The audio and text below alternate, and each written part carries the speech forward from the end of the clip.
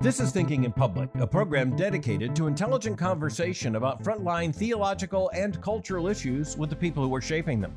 I'm Albert Mohler, your host and president of the Southern Baptist Theological Seminary in Louisville, Kentucky. Ian Murray serves as the Vice President of Strategy and Senior Fellow at the Competitive Enterprise Institute, which is a public think tank devoted to economic issues. Born in the United Kingdom, Mr. Murray earned his Master of Business Administration from the University of London and then a Master of Arts from Oxford University. He began his career as a public servant in the UK, working for Prime Minister Margaret Thatcher and her successor, John Major. Since coming to the United States, Mr. Murray has published numerous articles, providing regular commentary in the Wall Street Journal, the Washington Post, the Financial Times, and National Review. He's the author of 3 books. His most recent book, The Socialist Temptation, is the topic of our conversation today. Ian Murray, welcome to Thinking in Public. It's a delight to be with you today. Your book is really important. I think it's the best one-volume work in the current literature explaining socialism as a contemporary temptation and threat. But I want to back up just a little bit and say that arguably the rise of socialism in an organized, political, intellectually understandable form is one of the surprises of the last, to say, 20 years that shouldn't have been a surprise. I think that's very much the case. I come from that generation that the thought that we defeated socialism, certainly in Britain, that you had some somewhat different threats over here, but we thought we'd beaten it. And when the Berlin Wall came down in 1990, that was the end, we thought. Nobody could ever fall for this benighted ideology again. And yet somehow it has crept back in to the political conversation and crept back in places that it had never crept before. So that's one of the reasons I wanted to write The Socialist Temptation, to analyze why that had happened. Well, I think actually your background in the UK is quite important for the writing of the book. And in a lot of ways, my formation was very similar to yours. We may be at least in the same generation. I was born in 1959. And when I came of age, socialism was a very live idea in the UK. Not so much in the US, but in the UK, it was a very live idea. We'll talk more about this in the future of our conversation here. But the Labour Party was an officially socialist party in the UK in the 1970s when I was a teenager trying to understand the world around me. But with the fall of the Berlin Wall and the end of history, as Francis Fukuyama infamously claimed, we did think it was defeated. But the one thing we had to recognize was that the left never gave up on the grand idea of socialism. So the political left, and by that I don't just mean Democrats and the Labour Party. That's for later in the conversation. But the political ideological left never gave up on socialism. It's always been there. That's very much the case, and I think that you can see that most clearly in the popularity of socialism and other hard left ideals in academia. When it had been defeated in the political arena, it found a new home, and a very nurturing one, in the green halls of academe. In my book, I talk about how back in around 1990, there was a roughly 50-50 split between people who, academics who regard themselves as liberals and academics who regarded them as conservatives. Now it's got to the stage where the conservatives are almost extinct, and in fact they are outnumbered by those who regard themselves as hard left or communist, and socialists make up most of the remainder. Well, those numbers are actually quite firm. They're quite objectively true, and frankly, the left brags about them when it's convenient, and then tries to obfuscate when called on them. But you're right. The fact is that the hard left outnumbers anyone who could be considered conservative in elite academia. That is in the campuses that are primary in ideological formation and cultural influence. And so we're really only looking at even in the Western world today, we're looking at something like 30 campuses that really determine the academic and ideological tenor of the rest of academia. And they're clearly, every single one of them, in the hands of the ideological left, and increasingly open about socialism. But I think we've committed a bit of a fault here in the beginning of our conversation. We haven't actually defined terms very well. And when I first picked up your book, The Socialist Temptation, one of the first things I wanted to see is if you were brave enough to define your term. And you did. And yet you recognize that it's a contested term right now. Oh, that's very much the case. Traditionally, socialism was based on the works of Karl Marx. There were some utopian socialists before him, but they're essentially irrelevant. For well over 100 years, socialism meant a philosophy that derived from the works of Karl Marx, and essentially socialism, as it would come to be put into practice in countries all over the world, meant workers' control or popular control of the means of production, distribution, and exchange. So nationalization of industry, whether it would be total, as it was in the Soviet Union, or partial, as it was in democratic socialist countries like the UK, where I grew up. But that's after the fall of the Berlin Wall, as we mentioned earlier, something started to change. There was a morphing of what socialism meant. Now it's got to the stage where if you try to debate a socialist and ask them what socialism means, you can get sort of motion sickness from the number of times that they move the goalposts. Sometimes socialism is just meant as just described as, well, just being nice to each other, just being kind to each other. Well, what does that mean for a political process? Then we get to the stage where they say, well, we don't really mean, certainly don't mean all the things that the Soviet Union did. We mean what's happened in Scandinavia. At which point you have to ask them, well, didn't Scandinavia actually reject socialism in the 1980s? They kept the welfare state, yes, but they rejected a lot of the policies that you as socialists are talking about. So it can get very difficult to get a socialist to really define what they mean. But when you get down to it, when you look at the policies they are pushing, it's back to the old Marxist idea. It's yes. Popular control of the economy. Now, I want to suggest one etymological or linguistic matter here, and that is that I think in our context, in the American context, English-speaking context, you're clearly right when you say popular control, but that's going to be misunderstood because it actually means state control. It is, and Marx was actually quite clear about that, and the successive Marxists. So they claimed that this would be in the name of the people, but you know, when people hear about workers controlling the means of production and the means of distribution and the distribution of labor, it sounds like a good thing until you figure out that it's actually not the workers. It's a vast bureaucracy in the name of the workers. This is exactly the point. They talk about democratic control. They talk about popular control, workers' control. But it only takes a moment's thought to realize that the workers, the people, the democracy can't oversee all the myriads of economic transactions that happen every day. They have to delegate that task. And every time socialism is tried, there is that process of delegation. That delegation is to a new class, a class of bureaucrats, of commissars, of apparatchiks, whatever you want to call them. But in the end, that new class essentially becomes a new ruling class. And this is why I say that anybody who wants to understand socialism, the first thing that they should do is read George Orwell's magnificent allegory, Animal Farm. The animals take over the farm. They paint their slogan, all animals are equal on the wall. And then the pigs take over. And eventually they start walking on their hind legs. And that slogan is changed to all animals are equal, but some are more equal than others. And it's always the same with socialism. Yes, you know, it reminds me of an anecdote actually invented, of course, but very effectively by the late President Ronald Reagan, where he said that in every country there are limousines and there are people who drive little cars.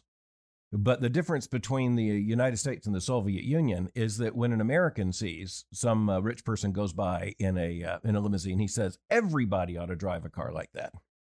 He says when the Soviet citizen, the communist, sees a limousine pass by, he says no one ought to ride in a car like that. And yes, but the point is there are limousines in both cultures. There is a Politburo somewhere. Oh, indeed. The ZIL may not have been made by Buick or Chevrolet, but it was definitely still a limousine. Absolutely. But about this definition of socialism, there has been an attempt to try to democratize socialism, and so we have democratic socialism, we have social democracy, and they're not exactly the same thing. But nonetheless, they're accommodations of the socialist ideology to a democratic or electoral system of government, one way or the other. But the fact is, it never actually quite works out that way. Because, and I think the reason why it's so important to stick by a standard definition of socialism as state ownership of the means of production and the means of distribution and the distribution of labor, it's because eventually, no matter what you call it, it has the power of the state behind it, and it has to use coercion. Margaret Thatcher, the late British Prime Minister, was perhaps more eloquent than anyone else in saying you can't have socialism without someone exercising massive coercion and confiscation. Well, that's it. In the end, that popular control, that workers' control, does actually devolve to bureaucratic and in many cases, unfortunately, military coercion. We see that in those places where they really try to go all the way to that Marxist ideal of democratic control of everything, it's always the military that is that exercises that control, and it's the military who ends up dragging people from their beds in the middle of the night because they don't want to be coerced. You made reference to the fact that there were socialist utopian ideas before Marx and Marxism, Saint-Simon, Robert Owen. You also had, even someone as classic as Plato, with some ideas that would tend towards a common ownership and his own utopian, dystopian vision. But nonetheless, when you're talking about socialism, you're exactly right to say we're tracing it back to Marx. These are various forms of Marxist thought, Marxist economics. But, the end of the 20th century came with the pretty clear revelation that it hadn't worked anywhere. And by that, I mean nowhere, not 1 square centimeter on planet Earth did socialism work. Well, this is a very interesting phenomenon, and how they have managed to get around that. And I'm grateful to my colleague, Dr. Christian Niemitz at the Institute of Economic Affairs in London for first laying this out so adroitly. There's a 3-part process that goes on with a socialist state. The first part is when the socialist state comes into being, whether through democratic election or through revolution. All the commentators turn around and say, this is it. At long last, the International Brotherhood of Man is here. We have a socialist state. This is real socialism. And then a few years later, some of the internal contradictions of socialism start to bite, and the wheels start to come off the economy, and things aren't going so well. At that point, the second stage is these same commentators turn around and say, well, this can't be the fault of socialism, can it? Socialism is perfect. It must be the fault of wreckers or saboteurs, the old ruling class, or often foreign agents, the CIA. That's, I think, where we are with Venezuela at the moment. Every good socialist worth his salt will say that what's happening in Venezuela is actually the fault of economic sanctions and the CIA interfering. And then finally, when everything has gone to heck in a handbasket, when there may, in the worst cases, be many thousands of dead, those same commentators who hailed it as real socialism turn around and say, well, it wasn't real socialism. It can't be have been real socialism because it failed. And so this gives socialism a get out of jail free card, because when you turn around and say you don't want to institute socialism because look at what happened in all these other socialist countries, they just say, oh well, that wasn't real socialism. So this time we're going to get it right. And as a result, the history is always erased, and socialists get away with saying that it's going to be different this time. You know, it makes me think as a historian of ideas that this can be traced, at least in part, to the Hegelian superstructure of Marxism, because Hegel can never be disproved. Or a Hegelian, let me put it this way, will never admit that the theory has not worked because they just misread at what point in the unfolding of thought they were. You just have to recalibrate your place in history. It's never recalibrate the idea. But looking at... I think that's exactly right. Yes. Looking at Marx, I mean, who was... I did a Thinking in Public just recently with Paul Kingor. Of Grove City College, who does such a phenomenal job, once again, of just demolishing the myth of Marx the man. I mean, just a horrifying human being, actually. And with death and despair everywhere around him, not by accident. And thus, his ideas actually didn't have much traction. And Marx and Engels both thought that this socialist revolution would come in the great industrialized cities of the world, and there were nowhere more industrialized than in the UK. And so it would be in Birmingham and Manchester, and especially in London, but it didn't happen. And instead it happens in the arguably the least industrialized of the nations imaginable. That would have been Russia at a moment of the imminent collapse of the Bolshevik, of the Romanov dynasty. And yet, they had to keep arguing that it was working and they had fellow travelers. They had friends of the communist revolution in the English-speaking world who kept saying that it was working, but there were the signs from the very beginning that this was never going to work. It led to massive famine, the deaths of hundreds of millions of people. Oh, indeed. Yeah, one of the chapters of my book deals with the Holodomor, literally the killing by starvation that happened in the Ukraine when Stalin realized that there was a class of peasants who had actually done quite well under the old Tsarist regime and were being resentful about what was happening to them under communism. So he decided just to eliminate the kulaks as a class. So this led to the one of the most tragic periods in Russian and Ukrainian history, when so many people were dying that the Soviet authorities actually had to put up posters that said cannibalism is not a good thing. People were actually eating their dead relatives. This all came about as a result of the collectivization of land and the attempt to attempt to eliminate the kulaks as a class, and that obviously succeeded. But the ridiculous thing about this is that Western journalists, those commentators I was mentioning earlier, such as Walter Duranty of the New York Times, actually saw this happening and ignored it, or in some cases willfully misrepresented it. And won a Pulitzer.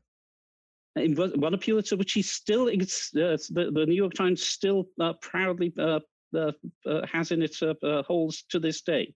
It has never been repudiated. But thanks to crusading journalists like Malcolm Muggeridge of The Guardian in London, and well, actually Manchester in those days, and Mr. Jones, of who there is a movie out at the moment, which is well worth watching, an American journalist who uncovered this truth and finally revealed to the world that when people had said, "I have seen the future and it works," it definitely was not working, and it was in fact killing people. Yes, in the 1970s, I'm trying to find the right authors to read, and it was actually in a reference from William F. Buckley Jr. that I found Malcolm Muggeridge. And when I was a teenager, there was no internet, obviously. And so, I had to track it down and use interlibrary loan to find some of his reports. But Muggeridge was so clear, and he gave me one of the categories that's had lasting significance in my thought, which is the great liberal death wish.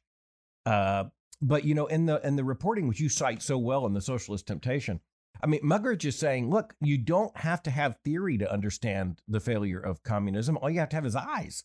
You also acknowledge the fact that if you go to the average, 18 to 22-year-old on a college campus, they actually are probably not going to answer in defining socialism as the state ownership of the means of production, means of distribution of labor. Instead, they're going to say something like, we want to be Sweden.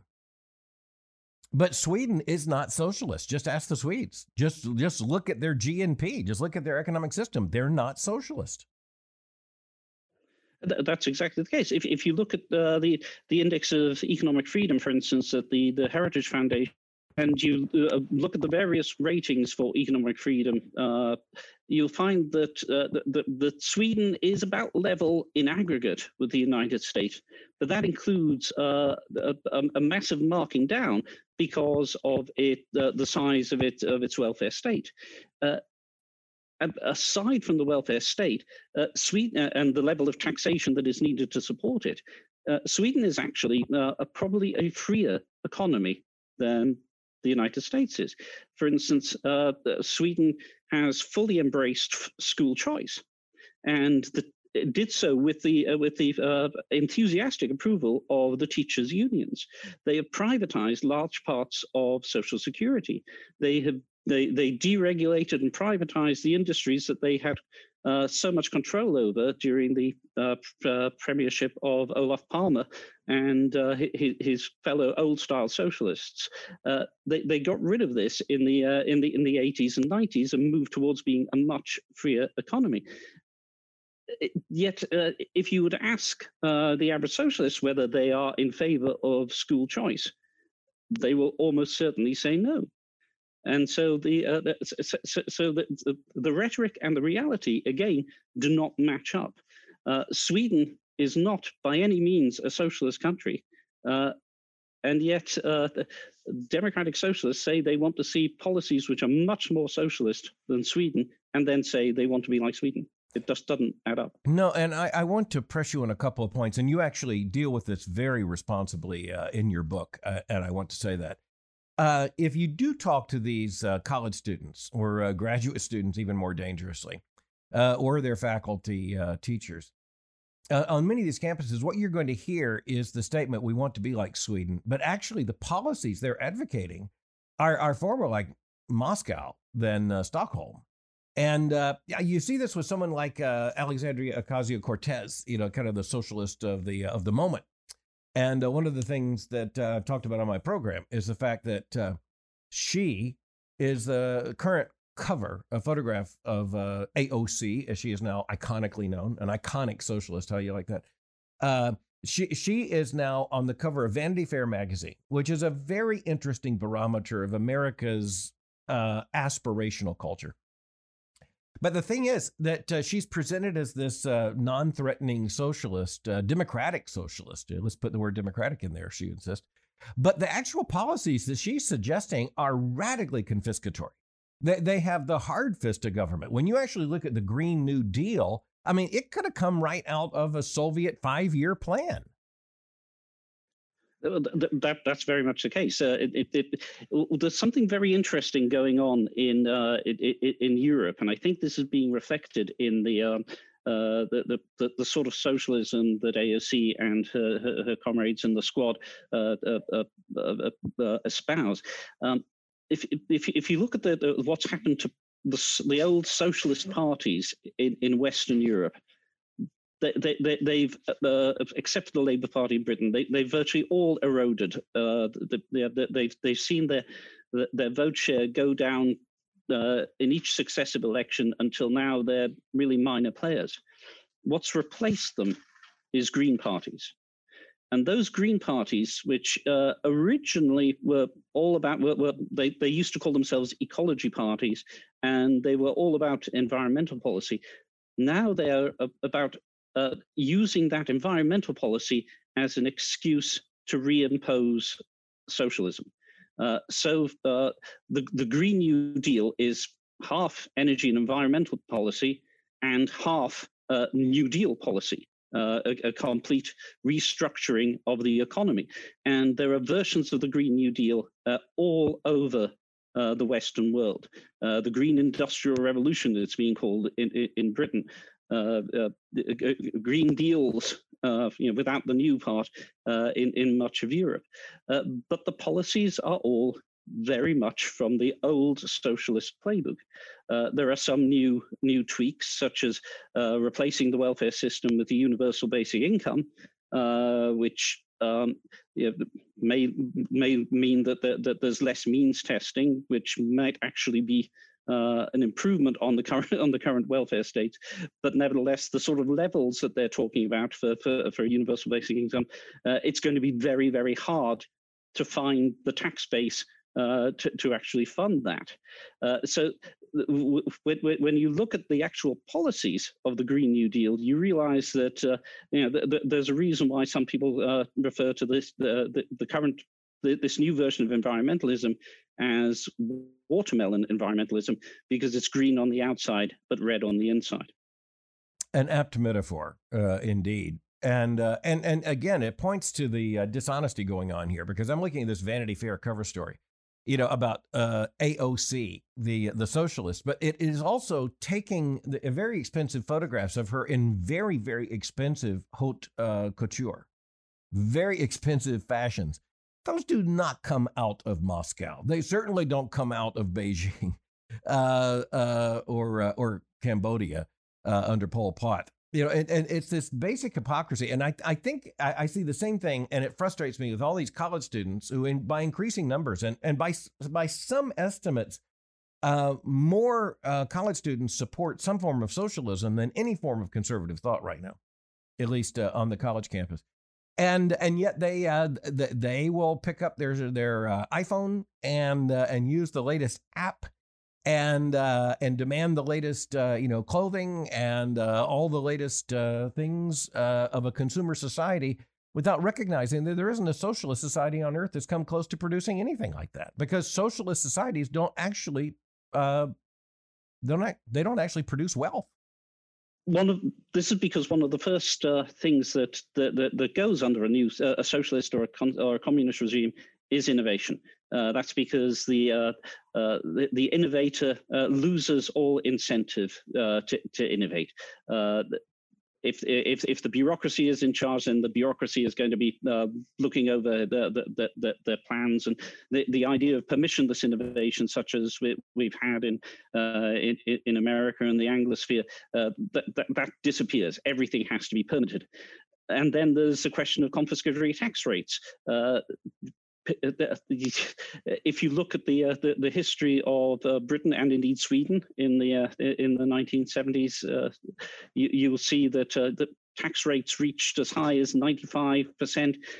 In Britain's case, there was a super tax of over 100% at one point. That led to the Beatles, of all people, recording a song called Taxman, bemoaning that their creativity wasn't being rewarded. It was going instead to the taxman. So innovation is a real casualty of socialism.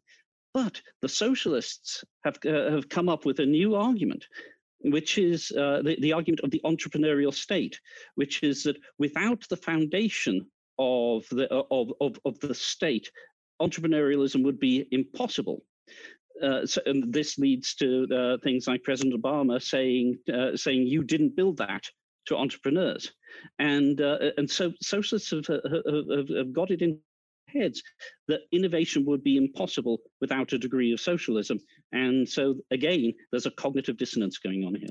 This was a major issue of discussion amongst conservative political theorists, and I was a part of many of those conversations 20 years ago. And it had to do with how minimal the state can be, which implied how minimal the state should be. And so, for instance, you would have the argument that in an unstable world, in a dangerous world, the first responsibility of government in a democratic, that is to say, liberty minded construct. It would be to establish adequate order for commerce and society to function. And beyond that, to encourage commerce in the only way that the state might be able rightly to do so, which would be by, for instance, guaranteeing the free passage of goods from one state to another, et cetera. But when you get beyond that, you begin to reach the old chicken and egg problem. But the socialists always begin with the egg being the government. It's always the government. So when you talk about the state entrepreneurism, it implies that the state is the basic unit. It doesn't recognize that prior to the state is a pre-political society. And that's where the state actually emerges out of that. It doesn't produce that. The state can't produce that. The federal government did not produce the American people. The American people produced the federal government. Well, this is precisely the point. The genius of the West, and in particular the genius of the Anglosphere, has been to let the people. In many ways, it's a more democratic system than socialism because it is based in the genius of the people and trusting the people, so that the people can actually come up with this sort of spontaneous order that we see that underlies the most successful Western societies. In the end, one of the questions I think that socialism fails to answer properly is how much do you trust the people? And in their rhetoric, you'd think they would trust the people absolutely, but because of the way socialism is always implemented, it shows that there is no trust in the people whatsoever. Conservatives, liberty-minded conservatives, have a shared concern with the far left about the issue of income inequality, a shared concern. We both recognize it is a morally significant category. The question is to answer what causes it, and then to actually define what it is, and then to suggest a remedy. But income inequality is being used right now as an argument for the imposition of socialism, which, after all, could very well, at least on a far broader segment of the society, create greater economic equality. But it would be the equality of reduction, not the equality of addition. Well, this is one of the central issues of with income inequality, is that the people who seem to be the most concerned with it never really ask the question, how are the poor actually doing? Because when you ask that question and look at the data that answers it, you will see that it is the poor do the best in economically free societies and do the worst in societies where they are controlled in one way or another, whether it be by socialist or fascist or authoritarian regimes. Once you get beyond that, you start to look, as you were saying, at the difference. Margaret Thatcher put this brilliantly in her farewell speech in the House of Commons when she turned to the Labour benches and she said, "You don't care if the poor is here as long as the rich are here. I would like to see the poor here and the rich up here." And that is what that is the difference between the two definitions of income inequality. The conservative would like to see income inequality. The conservative would like to see the incomes of everybody rise, so that income inequality ceases to be a topic of conversation, whereas the socialist would like to see everybody's income suppressed, so that there is no theoretical problem of income inequality at all. But they're never going to say that. But here's how it works. You spoke of the poor. I'm going to speak of the middle class for a moment, because politically the middle class is the center of gravity in Western democracies. So looking at this, the fact is that if you say to people, look, there are going to be some Warren Buffetts, there are going to be some NBA stars, there are going to be some speculators who are going to do very well and are going to become mega billionaires. And what about you? Well, I mean, so there, if you take an Elon Musk, his net worth is, I mean, I don't even have an exponential formula for it, but he's basically gone from being nothing to being now, they say the second, third, or fourth richest man on the planet, depending on how you're counting. Well, and he's worth thousands, if not tens of thousands and more of me. But the bottom line is, I am economically vastly advantaged over my parents, and they were vastly economic advantaged over their parents, and even in my parents' adult lifetime, holding basically the same job for 40 years, the house got bigger, the cars got bigger, air conditioning arrived. This is the thing. But my parents' income may have doubled in 40 years, whereas it may have been amplified a million times over, amongst others. But the fact is, my parents would not trade socialism where their income had stayed the same for 20 years. And I think that there's a fake resentment being built in here. And it's not to say that we don't want the middle class to do better. We don't want the poor to be raised up. We certainly do. We want to create the economic conditions in which that will happen. But we're not making very good moral arguments, I think, Mr. Murray.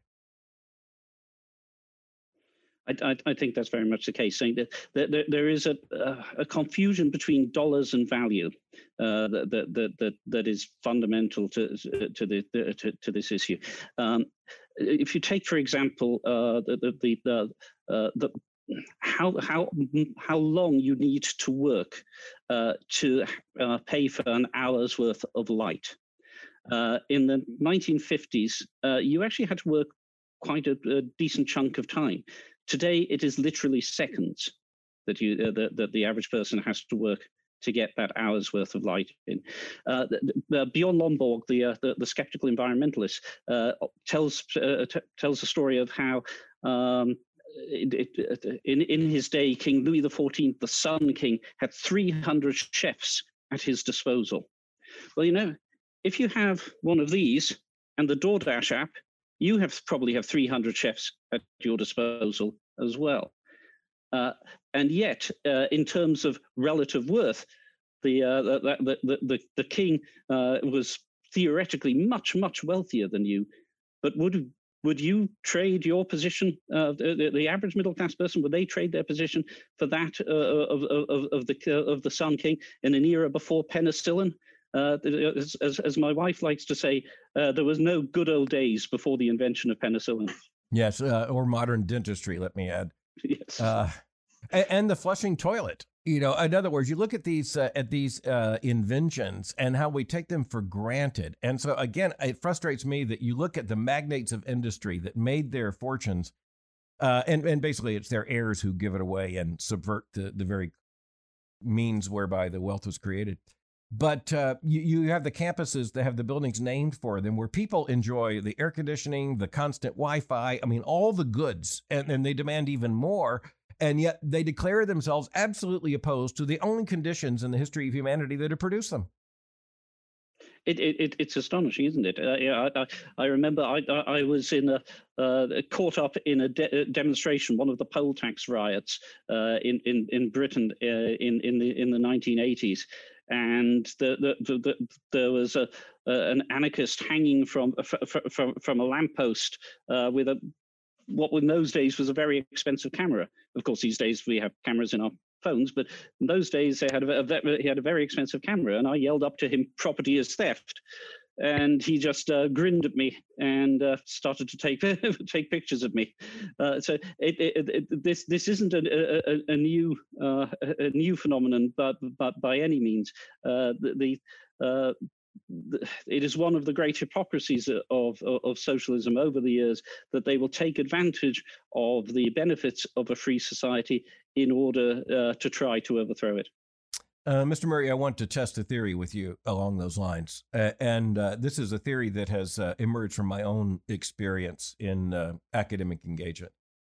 The people who have what they believe to be the intellectual advantages, the goods of higher education, they believe they're going to come out on top regardless of the formal situation. So it's always about the other people. And so this is one of the frustrations I have when I'm talking to people on the left on American college campuses. They are not about to give up their tenure. They're not about to give up their endowed chair. They're not about to give up their private parking space. But it's always about the other people. And it reminds me again of that Orwellian insight, which is this is always done on behalf of someone else, whether the someone else wants it or not. Oh, indeed. And of course, as Margaret Thatcher once said, the trouble with socialism is that eventually you run out of other people's money. And that those other people are very often the middle class, or the people that the socialists claim to be championing.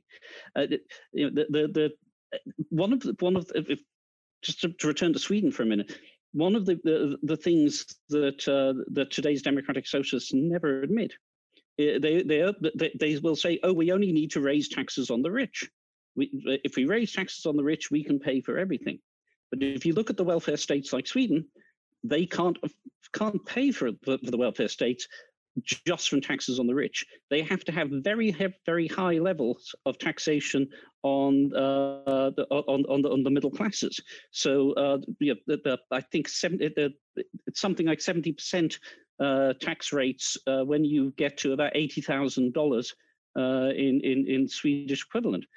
So there's always a very high tax burden placed on the people that they claim to champion. And one final thing about the intellectuals: remember what happened in Cambodia, where just having glasses was viewed as a sign of being an enemy of the state. Yes.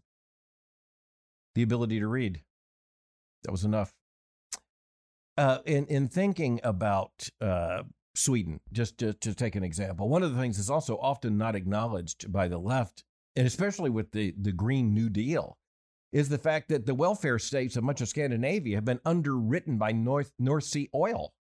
In other words, right now, if you're an economist in Scandinavia, let me start that over again. Right now, if you are an economist in Scandinavia, you're quite concerned about how the welfare state can be sustained. Because one way or another, that carbon income is leaving. Yes, well, to be fair to Sweden, they didn't have that. They're not on the North Sea, and they don't have much of the North Sea oil. But right, but the rest of Scandinavia does. Just next door. Yes, that's exactly the case. Norway has a sovereign wealth fund, which is the source of a lot of the country's income. But at some point, that's going to start winding down. And we see my equivalent, the think tankers in Norway are trying to work out how on earth to deal with this. And generally, the answer that they're coming up with, and an answer that Norwegian people seem increasingly sympathetic to, is that they need to free up their economy somewhat. So I think it'll be very interesting to see which direction Norway goes in. Does it go down? Does it go down the route of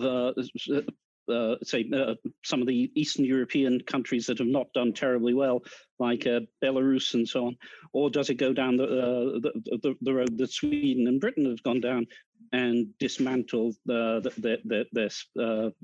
large state? I think it's probably going to be the latter. I think so too, because that raises another huge point. And by the way, one little footnote here, I have to say, as a proud American and a concerned American, is that if you look at much of Western Europe, they're also able to fund a welfare state because they're not spending what they should be spending on national defense. And the United States and its nuclear umbrella and NATO have given them extraordinary infusions, effectively, of cash by the trillions of dollars. And so, forgive me, that's a footnote. But the larger issue is, I was looking at something last night, and someone said the now discredited Laffer curve. And you remember that, the curve, which had to do with the fact that if the government taxes 0%, it receives zero income. But if it taxes 100%, it receives zero income because the economy dies. And the thing is that curve is not discredited because it's self-evidently true. The meaning of it is open to interpretation. But similarly, I argue that there's a tax curve in democratic governments. And one of the interesting things about the November the 3rd elections here in 2020 is that the most liberal state in the union, arguably California, the voters turned down a tax increase. And frankly, it was a tax increase that was disguised, so it didn't even look like it was a tax increase on the middle class, but rather on corporations. But voters in the most liberal state in the union saw through that. And so my argument is that the limitation upon socialism in the Anglosphere is the voter. And that certainly that's what you could speak of better than I as the UK experience. But even in California, it turns out they're not ready to go socialist, even though they just elected a president by 67% who's committed to some form of it. Well, yeah. So what's very interesting is that in all the major economies of the Anglosphere, just whatever the highest tax rate is, you never get more than about 33% of GDP actually paid in taxes. There's a sort of resistance to high taxes that's built into our economic reaction to taxation. So we will find ways to avoid that, to avoid paying the tax when it's at very high levels. So there is that bound that's there. It's almost an iron law that you can't get above that level of taxation, and that's in many ways is the Laffer curve in action. But what's very interesting about California, I think, in the recent elections is not just the rejection of taxation, but also, for instance, the rejection of the attempt to destroy the idea of independent contracting, to say that you must be an employee rather than a free contractor. The Californians rejected that by a massive margin.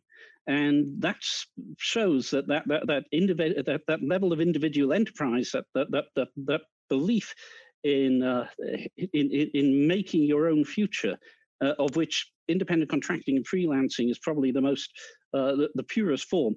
There's still a belief, even in California, that must be an option for people, and for that, I think is a great demonstration of the American spirit of work. Now, by the way, that gets back to your point, however.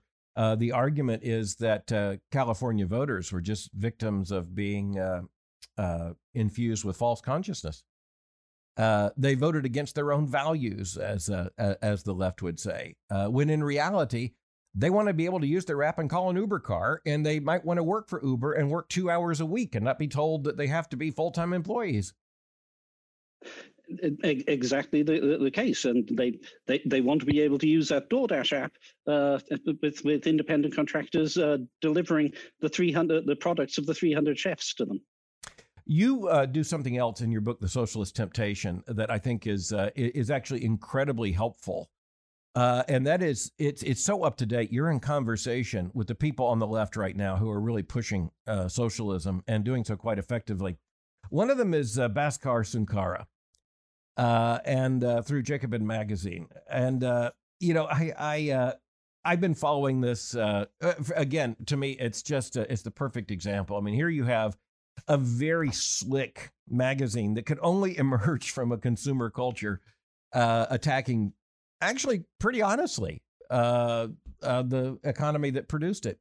I picked up his book, The Socialist Manifesto. Now, what surprises me, Mr. Murray, is that this is really old-style, uncut socialism. And I don't think most Americans recognize how influential, however, Sunkara is, for instance, in the modern Democratic Party. Well, this is exactly it.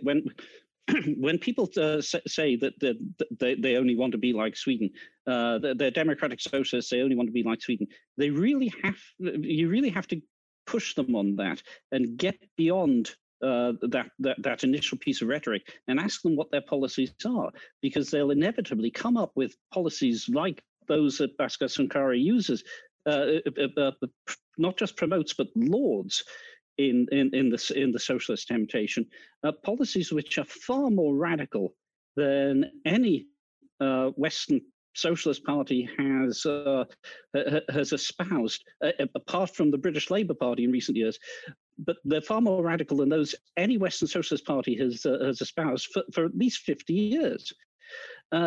It really is turning back the clock to a putative golden age of socialism that never really existed.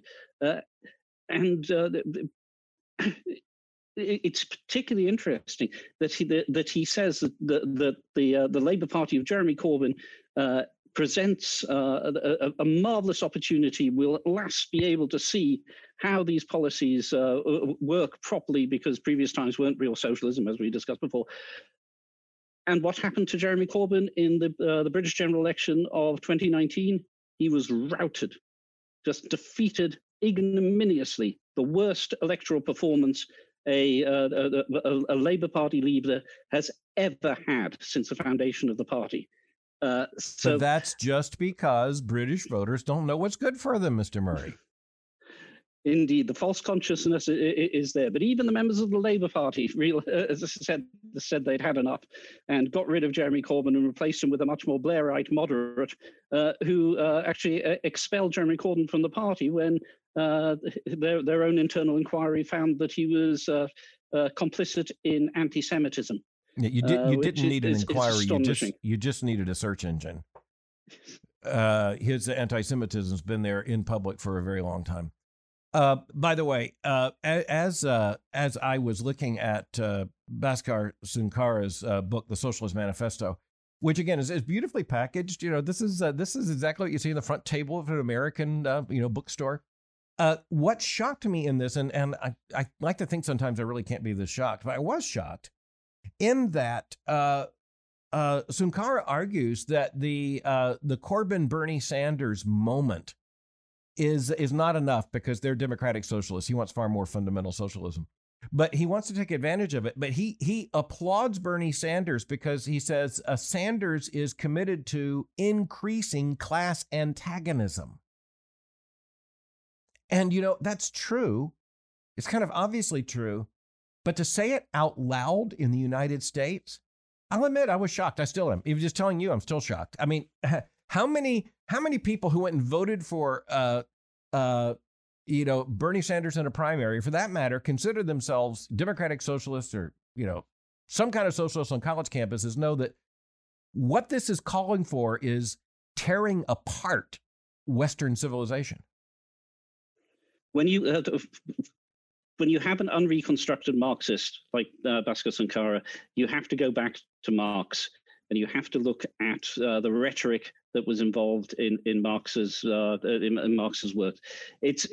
When you read Marx, it's clear that the class struggle is central to his philosophy, and socialism without the class struggle, I think somebody like Bhaskar Sunkara would admit, is meaningless if you are a Marxist.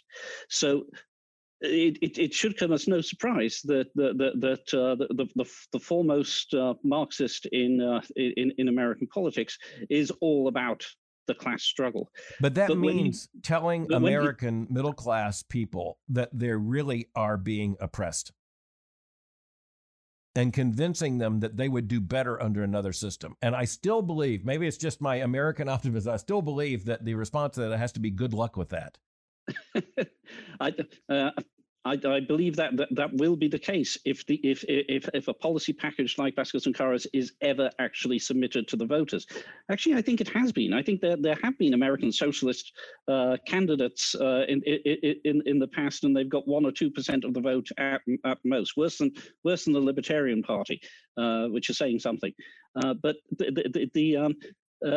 the fact is that the policies that socialists actually want to see put in place are just antithetical to the idea of American freedom and American entrepreneurialism and American values at their most basic. And that is, I think, the reason why socialism will always remain a temptation in America and will never actually succeed at the ballot box. I pray you're right. Your book, The Socialist Temptation, is, I've said it before, it's brilliant. It's extremely timely. But it was written before the election in the United States and released before that. So I just want to ask you in closing, bring us up to date after November the 3rd, after developments in the UK. What is your up-to-date synopsis of where we stand since you completed the book? I think what we saw was very interesting from the exit polls and everything that showed that especially immigrants, especially those from South American countries that have called themselves socialist, they rejected socialism, the association of socialism and the Democratic Party. They rejected that absolutely. And that helped propel many Republican candidates to victories that most people probably didn't see coming. So I think what we're beginning to see a debate within the Democratic Party about whether or not being associated with socialism is actually an electoral advantage. And at the moment, it looks like the socialists are playing on the back foot. But I do worry, as I mentioned earlier. Environmentalism has replaced socialism in much of Western Europe. And I think what we'll see is a pivot from talking about socialism to talking about environmentalism and talking about green policies rather than socialist policies. And I think we might still end up with a lot of the same policies being pushed on us, just not in the name of the people, but in the name of the environment. And what's required is honest men and women speaking honesty and truth into this situation. You've helped us with your book, The Socialist Temptation. Iain Murray, thank you for joining me today for Thinking in Public. It's been an absolute pleasure. Thank you so much for the conversation.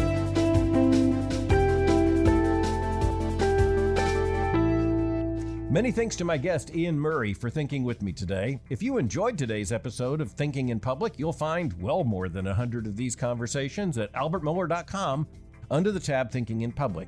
For more information on the Southern Baptist Theological Seminary, go to sbts.edu. For information on Boyce College, go to boycecollege.com. Thank you for joining me for Thinking in Public. Until next time, keep thinking. I'm Albert Mohler.